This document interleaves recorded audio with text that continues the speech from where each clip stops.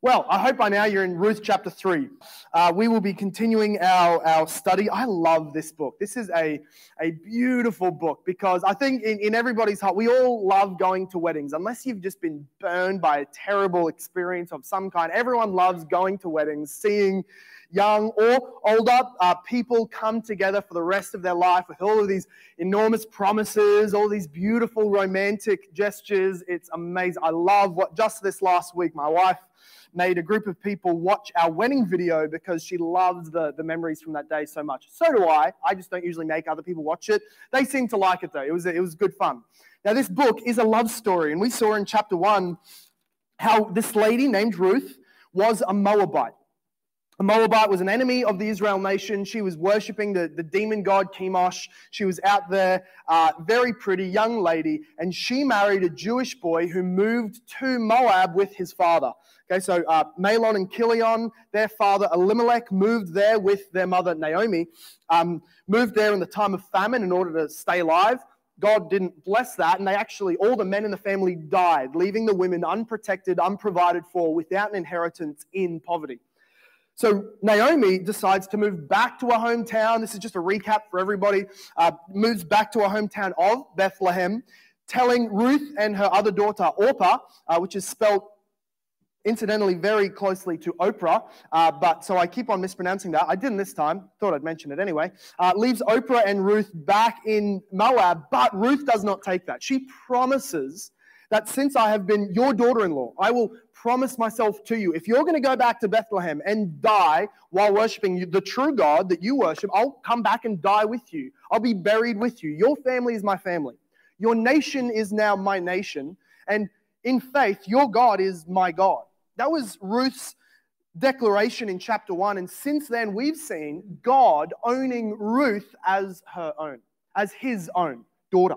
We've seen that he has been providing for her, that though she's a Moabite, outside of the covenant people of God, by coming in and trusting Yahweh, she has been blessed by God. She has been protected, provided for with family, provisions, food, and the like. So it happened by sheer luck, which is, of course, just another word for God's providential control over all things that happen in life.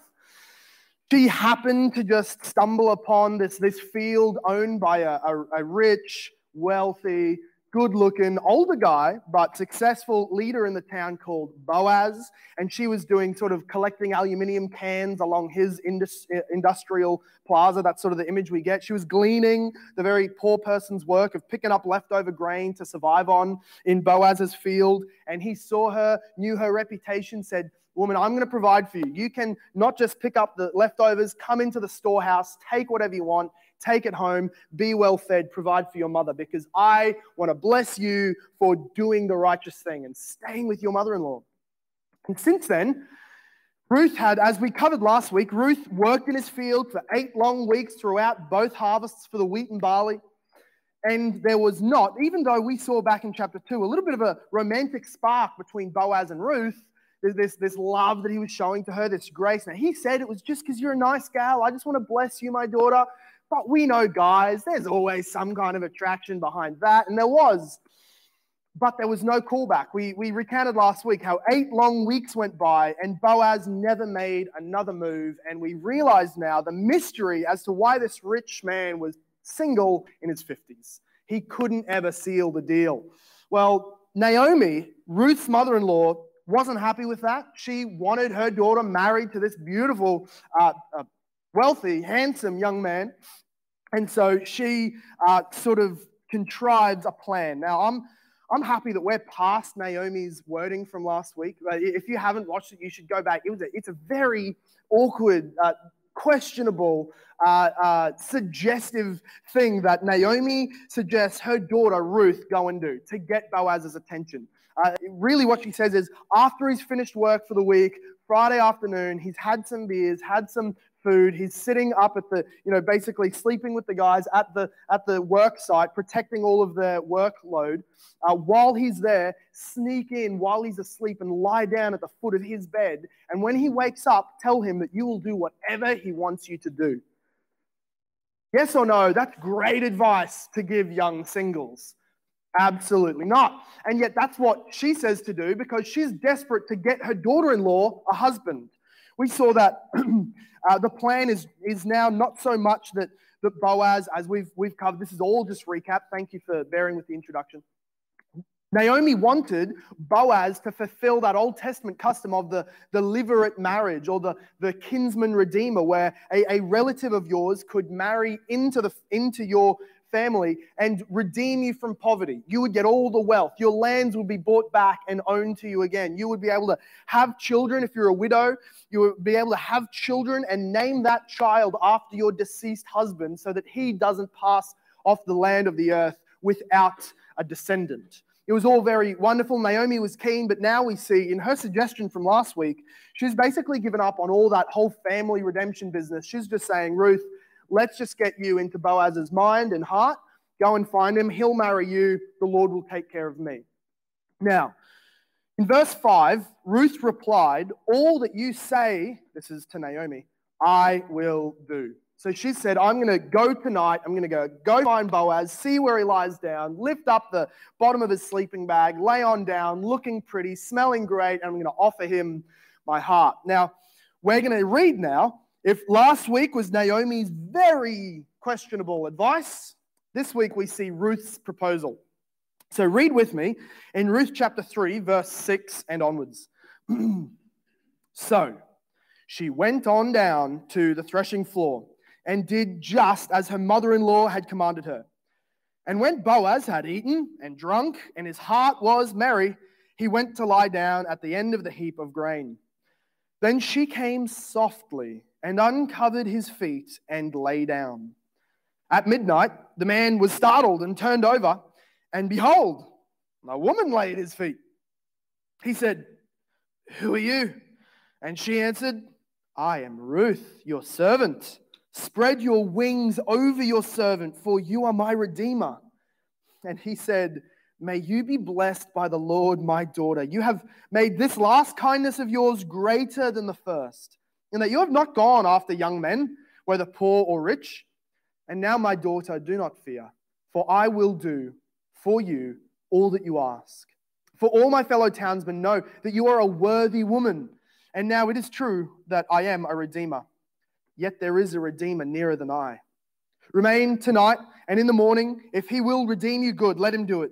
But if he is not willing to redeem you, then, as the Lord lives, I will redeem you. Lie down until morning. So, this is getting interesting. Now the plot is thickening. We get to see the outcome of Naomi's very questionable advice. In fact, we also finished last week by asking the question, when we do questionable, foolish, maybe even sinful things, does that blow up God's providential, eternal, unchangeable plan of redemption? And in fact, it doesn't. We see that God uses all things to his glory to fulfill his purposes, which is to save people through Jesus Christ. The very people that will be saved are all pre-chosen. All the means to bring that about are predetermined. And yet we remain responsible for our sin. We do not get to excuse ourselves for our sin or our foolishness. But God still works all things out according to his plan. So let's recap here, go back and start working slowly through this text. Now, verse 6 and 7 said that she went to that floor and she did exactly what her mother-in-law commanded her. Verse 7, when Boaz had eaten and drunk, and his heart was merry, he went to lie down at the end of the heap of grain. Right? So imagine the scene. He's on this hill. There's a nice breeze coming through. He's camping with the boys. He's got a fire that's just dwindling out now, and he's under his rug, and he's sitting on literally thousands of dollars worth of profit. He's just become very wealthy through this harvest. Nothing in life could be better. He's just finished off his Shiraz by the fire. He's lying there smiling at the stars. Life could not be better, and he just drifts off in this state of felicity. Can life get even better than that? Apparently, because a beautiful, well-dressed young woman appears at his feet. Surely he thinks he's dreaming when this happens. He's in the happiest state of his life, and there is a woman. Let's keep reading. So imagine he's very, very happy, and he might just be open to the suggestion of marrying the most beautiful woman in town. That might just be what he's willing to do. So she came, it says, she came softly. And as we learned last week, this is very suggestive, even sexual language that is meant to sort of make you awkward if you understand the Hebrew behind this. She went softly and uncovered his feet, which again is just so close to the language of sexual sin in the Old Testament. It's almost as if it's suggesting very evil acts, but in fact, that's not what happens. But it's suggestive there. She came softly, uncovered his feet, and lay down.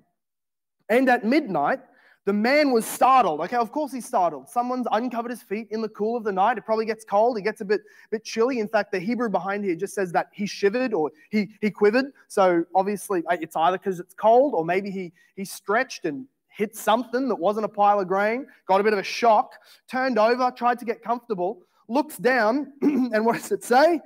Turned over, and behold, a woman on a boys' trip. He's out with the guys. A girl. This doesn't get any better. Surely he thinks he's dreaming. Something's just happened. Now maybe he thought like we know that he's a tradie. He's the builder. He's the guy that oversees lots of it. Maybe he's just found an apprentice in the back of his ute before. Maybe he's gone early morning, climbed out of bed, got in his truck, and there's an apprentice sleeping in his ute. Get out of there, Stephen. Go home. Find your own place. Stop doing this again. Control your drinking habits. Maybe he thinks he rolls over. He kicks somebody. Thinks great.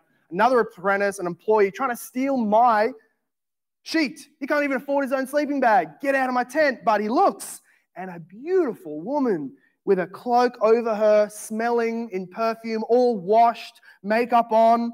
She's looking amazing. Now, what we need to see here, among this very salacious and provocative scene, is the romantic climax that this is coming to. The man and the woman, as this chapter often refers to Ruth and Boaz. It stops sort of using names so much, except for in very key parts, and it just refers to them as the man and the woman, this romantic ideal. Just imagine like you're watching a movie and you just see two silhouettes interacting with each other up on the big screen. It's that sort of scene. Imagine the music in the background. This is a romantic scene to any Hebrew reader who's reading this. Now, he turns over and says, "Who are you?" That's a pretty good question. Somebody rocks up in your bed in the middle of the night. Good first question. Who are you? I don't know why that matters. Whoever it is, are they just not welcome? My first question would just be, please get out. I don't know why. I wouldn't be asking their identification if they're lying in my bed, but here he is. He's, depending who you are, you might be able to stay here. He's a welcoming guy. Who are you? And her answer here carries a lot of weight. I want to dig into what she says here because we can just read right over it with pace and miss the significance. Look at what she says. Verse 9, he said, "Who are you?" And she answered, "I am Ruth, your servant." All throughout the book of Ruth, it has been referring to her as Ruth the Moabite, Ruth the outsider, Ruth the foreigner. That's the idea that you're getting continually. Ruth the Moabite, Ruth the Moabite, Ruth the Moabite. And now she introduces herself as Ruth, your servant. Your translation might say your maidservant. This is not a derogatory term, as if, I'm one of your slaves, I pull the grain out on the field. That's not what she's saying. She's saying to actually call yourself a maidservant is to consider yourself as part of his extended family, because you are not just a slave, you're not just a servant on the outside, but you're one of his family who serves. Right? You're an employee, you're treasured, you're a person within his inner circle. She says, "I am your maidservant." Now this is even though this is showing, yes, that I see you're the master, you're the boss, I'm the lowly woman who is a servant, and yet I'm one of your family. She's saying, I came as an outsider. I've been known as a foreigner, but I admit I receive what you have been calling me. I receive the promises that you've made to me, that if I come to your field, you'll treat me like a maidservant. I know that in myself, I'm an outsider. I deserve nothing in the land of Israel, but you have welcomed me in and said that I can consider myself a member of your family and household. And so she lays hold of that promise, not what she's worth, not her own deserving, but what has been promised to her. She takes hold of that and says, "Boaz, I am Ruth, your maidservant." She's taking him up on the offer and the promise and the welcome that he has made. And this should be as we go through this, let's take examples out of it. This should be the culture of a church, shouldn't it? That there are people who are, everybody's welcome in this story. If it will be physically safe for them to come in, spiritual state is not considered. Come in, sit down, hear the preaching of God's free grace.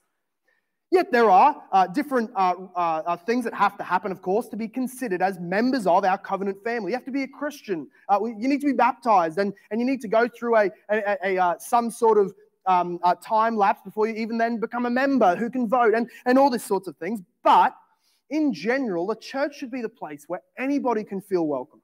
As outsiders they are, we must make them feel like they can be one of us, because every one of us have ourselves been outsiders from God's covenant, separated from his people, cut off from his promises of grace.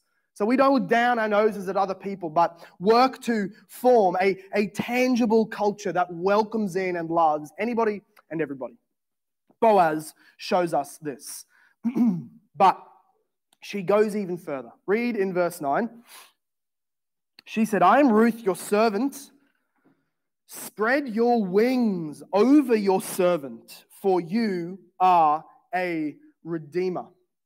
Your version might say, cover me with the corner of your garment. That's what it says. It will say down in the bottom of your Bible as a little textual note. That's the Hebrew can come out either way into English. Either cover me with the edge of your garment or spread your wings over me. Sort of the same imagery there. But in the Old Testament, that was suggestive of marriage. In fact, this was language taken right out of the Old Testament prophecies where God would say to his bride Israel, I took you and I spread my wings over you. I found you naked and abused and I brought you in and spread my cloak over you. In fact, in ancient Near East, this was a custom that in order to identify somebody as a proposal or somebody you want to make a fiance or a bride, you would walk up to them and in different times and ceremonies, you would place your cloak over them. And this would picture provision, protection, ownership, love, equality, right? That was the picture. Ruth here is not proposing. We need to make this clear. She's not asking Boaz to marry her. She's asking Boaz to ask Ruth to marry her.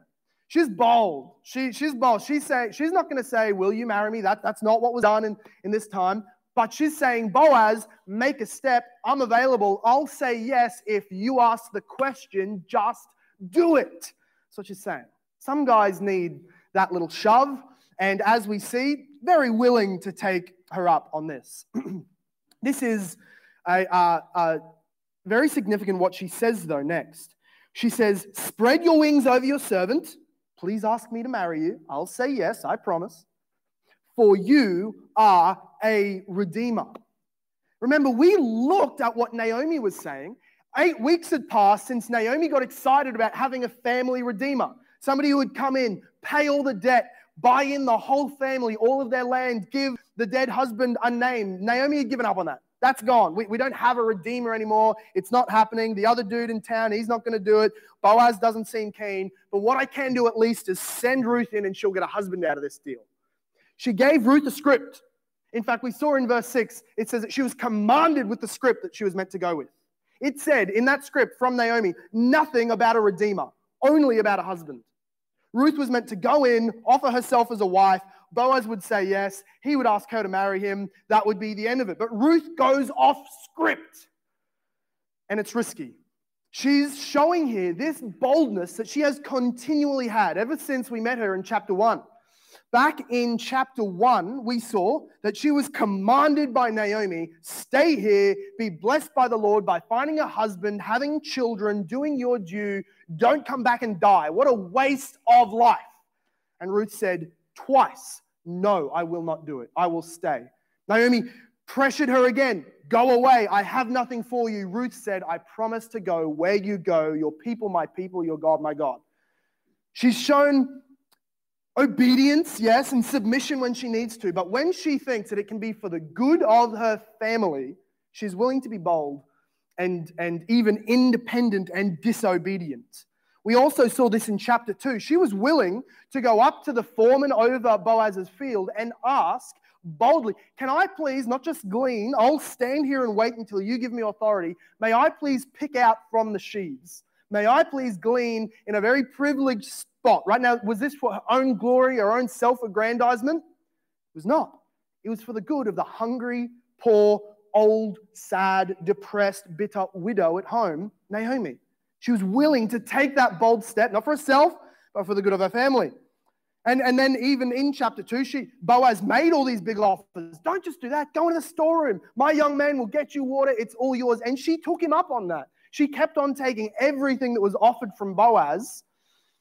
And so what we've seen is there's this constant risk that she's taking. What is the motivation for this constant risk and boldness that we see in Ruth? It is for the sake of the well-being of her family. In Jewish literature and history and writings, they point to Ruth, this Moabite girl, as a picture of an ideal Jewish girl, which is a little bit ironic. But they also point to her and refer to her as a Proverbs 31 woman.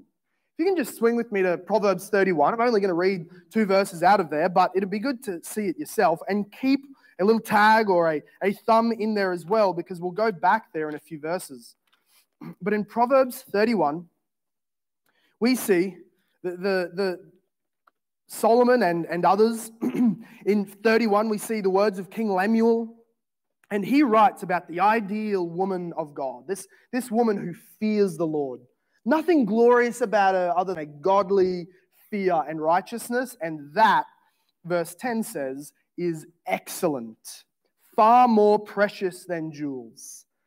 But look with me to verse 12 and verse 26.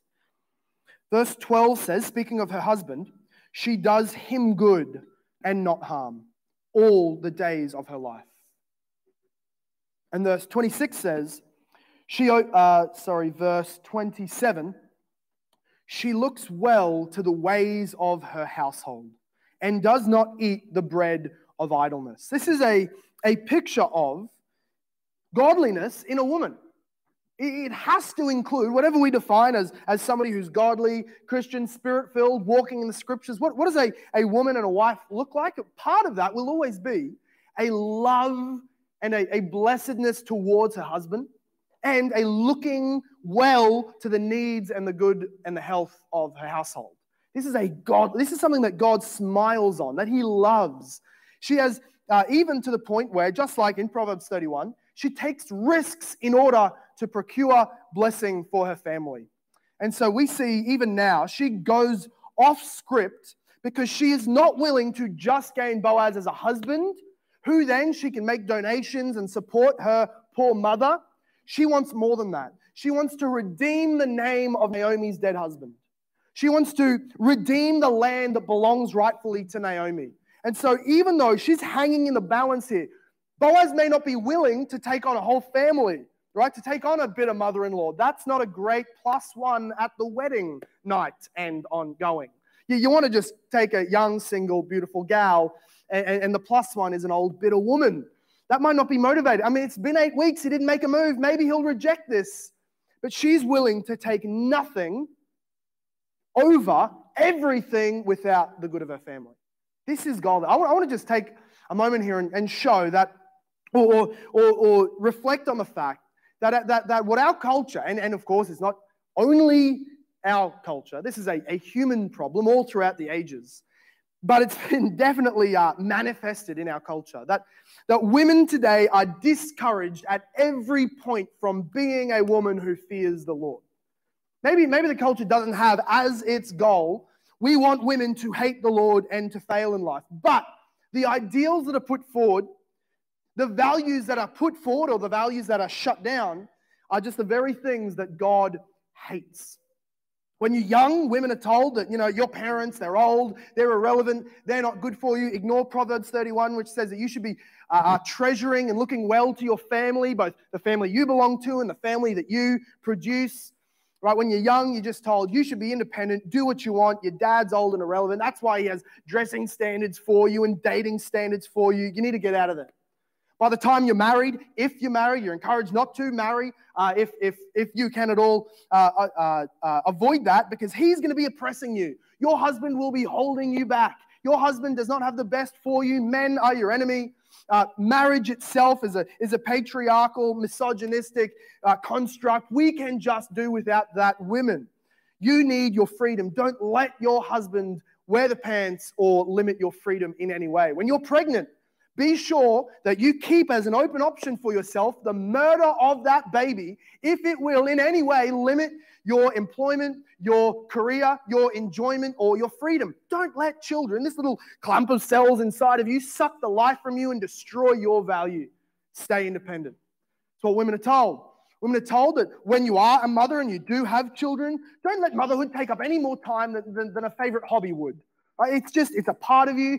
Don't let it identify you. Don't let it take your time, suck your energy out of you, or stop your career. Again, your independence, your glory, your value must be preeminent. Don't think well to those in your household. You are much more important than the things, and the much more important things are outside these four walls of your house. But Ruth shows us another way. Ruth, the book of Ruth shows us that God smiles upon the walking in the design of his people. He has designed both man and woman from the very beginning to flourish in relationship called marriage.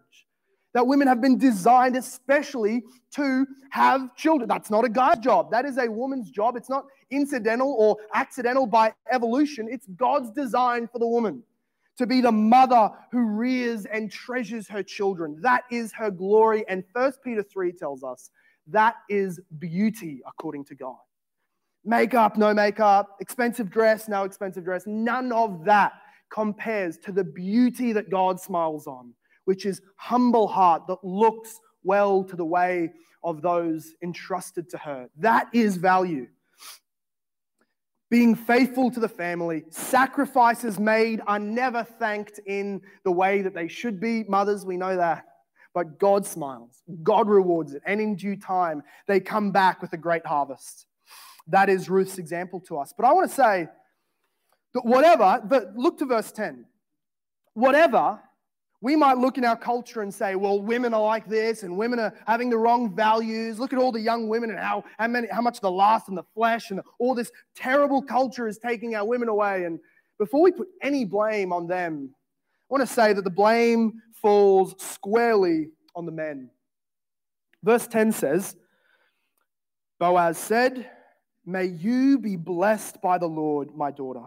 You have made this last kindness greater than the first." Here's what he's saying. He's saying this last kindness he's referring to is offering yourself to me as a wife in order to redeem the family of the dead men and your mother-in-law Naomi. He sees that. He says this last kindness as a sacrifice for your family and an offering to me of a beautiful wife, this is more blessed than the first thing you did, which was promise yourself to Naomi to come and die. He's saying, you made a sacrifice to come with Naomi, even if it means your death, but now you're sacrificing everything to look after your family and to bless me. And he says next, you could have gone after the young guys. There are other much more eligible bachelors in town. Read what he says. For you have not gone after young men. As we've said over and over, Boaz is probably in his 50s. Ruth, no later than a mid to late 20s. She's going after him. Not a strange thing back in that time. But he's saying you could have gone after young men, whether poor or rich. Here's what he's saying. You could have gone after love or wealth. If you were in love with the man, you would have married him even though he's poor. If you wanted wealth, you would have just gone after the young, eligible men there, and they could have taken you. But what you've done is think well to those in your household. What you've done is faithfulness. You are a woman of character. He blesses her for that. And he says next, and now, my daughter, do not fear. I will do for you all that you ask. This is a good thing. We are glad to read this. But here's why. He says, for all my fellow townsmen know that you are a worthy woman. A worthy woman. He's saying your reputation is of worth. Where else, who else in this story have we read that the author calls somebody a worthy person? It was Boaz. Back in chapter 2, verse 1. It said that he was a man of worth. Or it can come out as a man of valor or a woman of valor. as an excellent woman, it can come out. So he's saying, my reputation, it has been met by you. This can work. I will gladly give myself to you, do all that you've asked, because you are on a much lower rung socially. But by reputation, we are equals. Back in Proverbs 31, verse 10, it opens up saying, an excellent wife who can find. And the literal Hebrew says, a wife of worth who can find. It's the very same language that we've been reading in Ruth. He's saying to her, everyone knows you're a Proverbs 31. Yeah, Proverbs 31 hadn't been written yet, we know. But he's saying to her, you're the ideal woman. You've shown by your character and reputation that you far outweigh the other women and all other things that I might have been going after. You came to me despite the other young fellas, despite their looks and riches, whatever. Well, also we see that Boaz is honoring in her not physical beauty, not the fact that she's come to him late at night and he's taken advantage of her. None of those things, but her character. Now, let's come back to what we said before, where we see a disparity between the Bible's picture for godly women and what we see often in our churches and our world today where women are. And before we throw any blame onto them, it comes down to the values of the men. It is true, historically, theologically, biblically, that men set the culture. Men, this is not misogynistic, but those who control the wealth is mostly the men because of how family lines work all over the world, the way inheritance are passed on, because of the way that they don't need to take a break from the workforce, for example, for pregnancy, and that's not a weakness, it's just a difference. Culture follows the values of men. Why is it that young women are pressured and encouraged and pushed towards such loose, licentious sexuality? It's because our young men value that. It's because the men in our culture give attention to the women who dress that way. It's because the browser history of men in our churches even are filled with pornographic content that forge their mind into the value of women dressed like that, acting like that. Isn't it true that the good, innocent, beautiful young women in our churches are called prudes, are brushed to the side, are irrelevant, don't get the attention of the young bachelors? Why? Because our men need to refocus their values, to be looking for Proverbs 31. Don't start shoving Proverbs 31 to women, saying, follow that. Man, you'd be more godly if you were like this, unless the young and old men in our churches are willing to and taking practical steps to honor that kind of culture, honor that kind of character, publicly, personally, privately, that kind of value from men. Those women being protected, provided for, and loved and honored by men will form a different culture that reeks of heaven rather than the graves of hell. It's Boaz who gives us this example. Young man, he did not compliment her on her shape, her dress, her jewelry, her smell. He looks at her and honors. Right, we know that what we praise just comes naturally out of the heart. He didn't have a script written. He just flows out here, a praise of what is truly on his heart, which is a worthy woman of character. What we do in private, in the middle of the night, with another woman beautifully dressed in front of us, is the proof of our heart. Not what we say in front of other people, not what our reputation says even, but this is a time of testing, and it proves his heart, that he has all along been guarding his heart according to the word of God, that he's been valuing godliness, and here when it presents itself in front of him, he honors it. Now we'll pick up next week on where the story goes from here, but look at verse 12. Verse 12 says, now it is true I am a redeemer. That's good. He's confirming, yes, you got the family history right. We're related. I can redeem you. But every good love story has an obstacle. Every good love story makes the man jump through a few hoops to get this golden, beautiful, wonderful woman of character. And it happens here. He says, but, yet. That's the text message you don't want to get. That's the conversation you don't want to hear. Hey, had great fun. You're a wonderful woman, but we need to talk. What's coming? What's he going to say? I know what's going to happen. He's going to let me down. Easy, but he's going to let me down. He says, there is a Redeemer who is closer than I. And what he's meaning here is, I can marry you and redeem you. I fall into that category. But the law says that the responsibility and the riches of your family are actually promised to the closest relative. And I'm not the closest.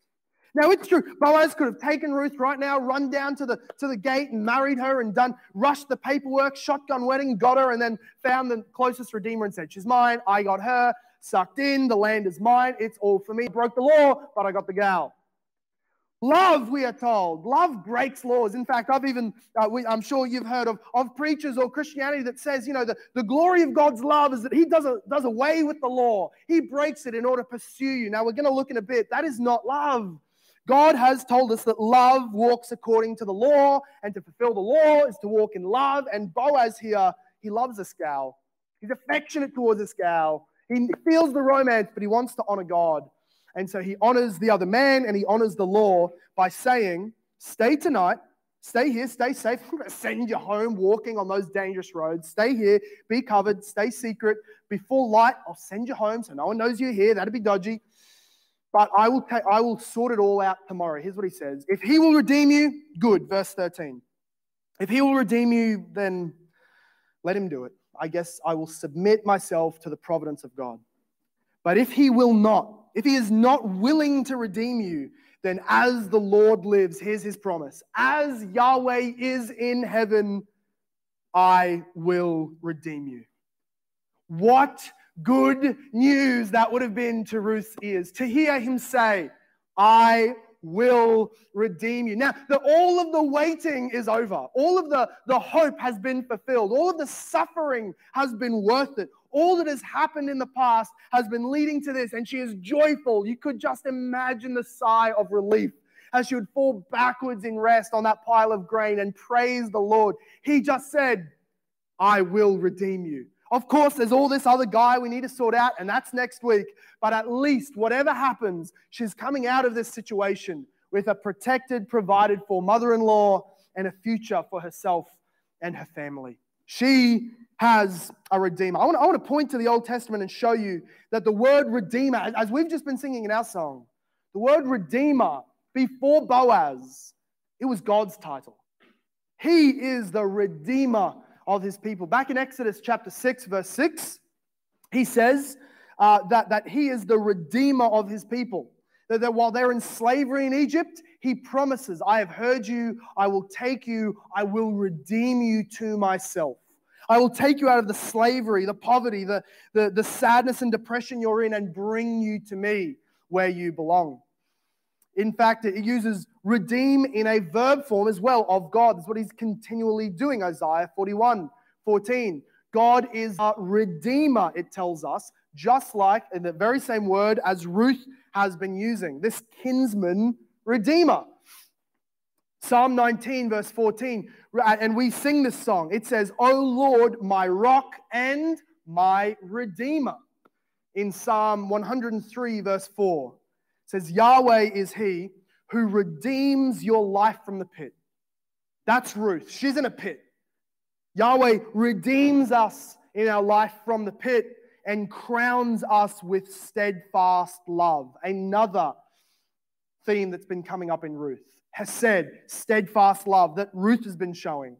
He says in Exodus 6, I am the Lord, I will redeem you. That's what Boaz said. I will redeem you with an outstretched arm, it says. Now, when God speaks in the Old Testament of an outstretched arm in redemption, he's speaking to the cost. He's saying, I won't just utter a word. I can't do that. There's legal things that have to be done. My justice demands certain things. My law requires certain things. I will redeem you. But I will have to outstretch my arm, exert effort. Now we know anything is possible for God, and yet redemption is costly. I will redeem you by an outstretched arm in my love. What we see in Boaz, in all of this, is that Boaz's redemption of Ruth will not come freely. And God's redemption of us, not just from the slavery of Egypt, but from the slavery of sin, did not come freely. That God has been the ultimate redeemer. Decisively, he has done it in Jesus for our sakes. Ruth and Naomi, their whole hearts were turned from dejection, rejection, poverty to hope when they heard this phrase, I will redeem you. Friends, God has spoken over every sinner on the earth who will put their faith in Jesus as a sacrifice for their sin. God says to you, I will redeem you. Just as in the story of Boaz, we can see that the law needs to be met. God, whose law condemns you, promises that he may be your redeemer. You're in debt to his holiness, unable to save yourself. But Jesus has been sent as Boaz, not to come and break the law, do away with it, but to fulfill it, walk according to it, so that God can be just, fair, holy, righteous, and yet the one who gives righteousness to those who don't deserve it. Jesus is the solution of all of this. We see that it is also not at the cost of money and marriage, but at the cost of his very own life. This is Christ's outstretched arm on the cross with which he has redeemed us. He was stretched to his uttermost limit, pinned to the wood of the Roman cross, bleeding and yet praying for us. With the promise echoing Boaz and echoing Yahweh from heaven, I will redeem them. That is Christ. With great cost and an outstretched arm, Galatians 3 verse 13 tells us that Christ redeemed us from the curse of the law by becoming a curse for us. That is the redemption. That is the Redeemer, Christ. This is the redemption from the curse of the law. But how? By becoming a curse for us, as it is written, cursed is everyone who is hanged on the tree. And so now Yahweh offers to anyone hearing, anyone here, free grace, utter free grace, redemption, that he will spread his wings over you and call you to himself if you will call him your Lord. Just as Ruth, look at it, she had nothing going for her that she could look at herself, know what she deserved, and then claim that Boaz ought to bless her. But she did not consider her own standing, her own nature, her own background. She just considered the promise of the Redeemer. You said I can call myself your maidservant, and so I do. You said I could call on you as the Redeemer according to the law, so I do. Empty of my own merit, you made a promise. And friend, wherever you are today, whether you've been one who has been coming to church and wasting the grace of God, spurning his holiness, continuing on in sin while putting on a religious front, or whether you are one far away in the spiritual land of Moab, you're not even in the land near Christianity. You feel you are lost and lost for good. To you, the outstretched arm of God can reach in the blood of Jesus. To you, the redemption is offered. Do not consider your own standing. Simply take him up on the promise. If you come to me, you will not be ashamed. All who come to me, Jesus said, I will by no means cast out, but bring and resurrect on that last day. This is Jesus in the book of Ruth, and this is the gospel offer from God to every one of us that we, if we are Christians, have taken up and enjoy this Redeemer. Let's pray.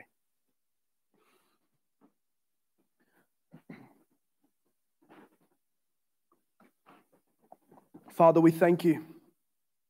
We thank you that unlike Ruth, we cannot get pretty before we come and find you. We cannot clothe ourselves in such a way that you will be more inclined to receive us. In fact, like Boaz, God, you don't look at those things. You don't look at the outward, you don't look at our righteousness, you cast them all aside. And in fact, instead of looking at our own righteousness, you look at Christ's. We thank you, God, that we can come empty of our own merit, empty of our own righteousness, our own worth. And despite that, Lord, you accept us as one of your own if we place our faith in Jesus. God, we thank you that though this book of Ruth is romantic and beautiful and hopeful, we thank you for the truth, the fullness, the reality that it is pointing to, which is the gospel of Jesus. We thank you, God, that we can be received in him, that we can enjoy you forever. And the joy that Ruth felt that day to know she would have a husband before the sun goes down again, Lord, only pales in comparison to the joy that we can have, hearing from heaven the promise, I will redeem you. God, I thank you for this gospel. I pray that you would give to us hearts, minds, and wills that will be walking in a manner that is worthy of it. Please, God, turn our hearts from sin. Turn our hearts from taking pleasure in the useless, worthless beauties of this world. Put our minds to eternity. Put our hearts towards treasuring those things in one another and in each other that your word says is beautiful. God, may you bless us as we do. Would you be ever more gracious to us this week? We will fail, we will sin, but your love is further, deeper, higher, and wider. Please keep us in your way. Give us righteousness to walk in. We thank you, God. Bless your holy name for this gospel. And everybody said, amen. This sermon was preached at Hope Reformed Baptist Church in Logan, Australia. For more information about our church, visit our website at hoperb.church. If you have been blessed, please leave us a review wherever you listen. We pray this message has been used by God to grow and encourage you in your Christian walk. Thank you for listening. Soli Deo Gloria.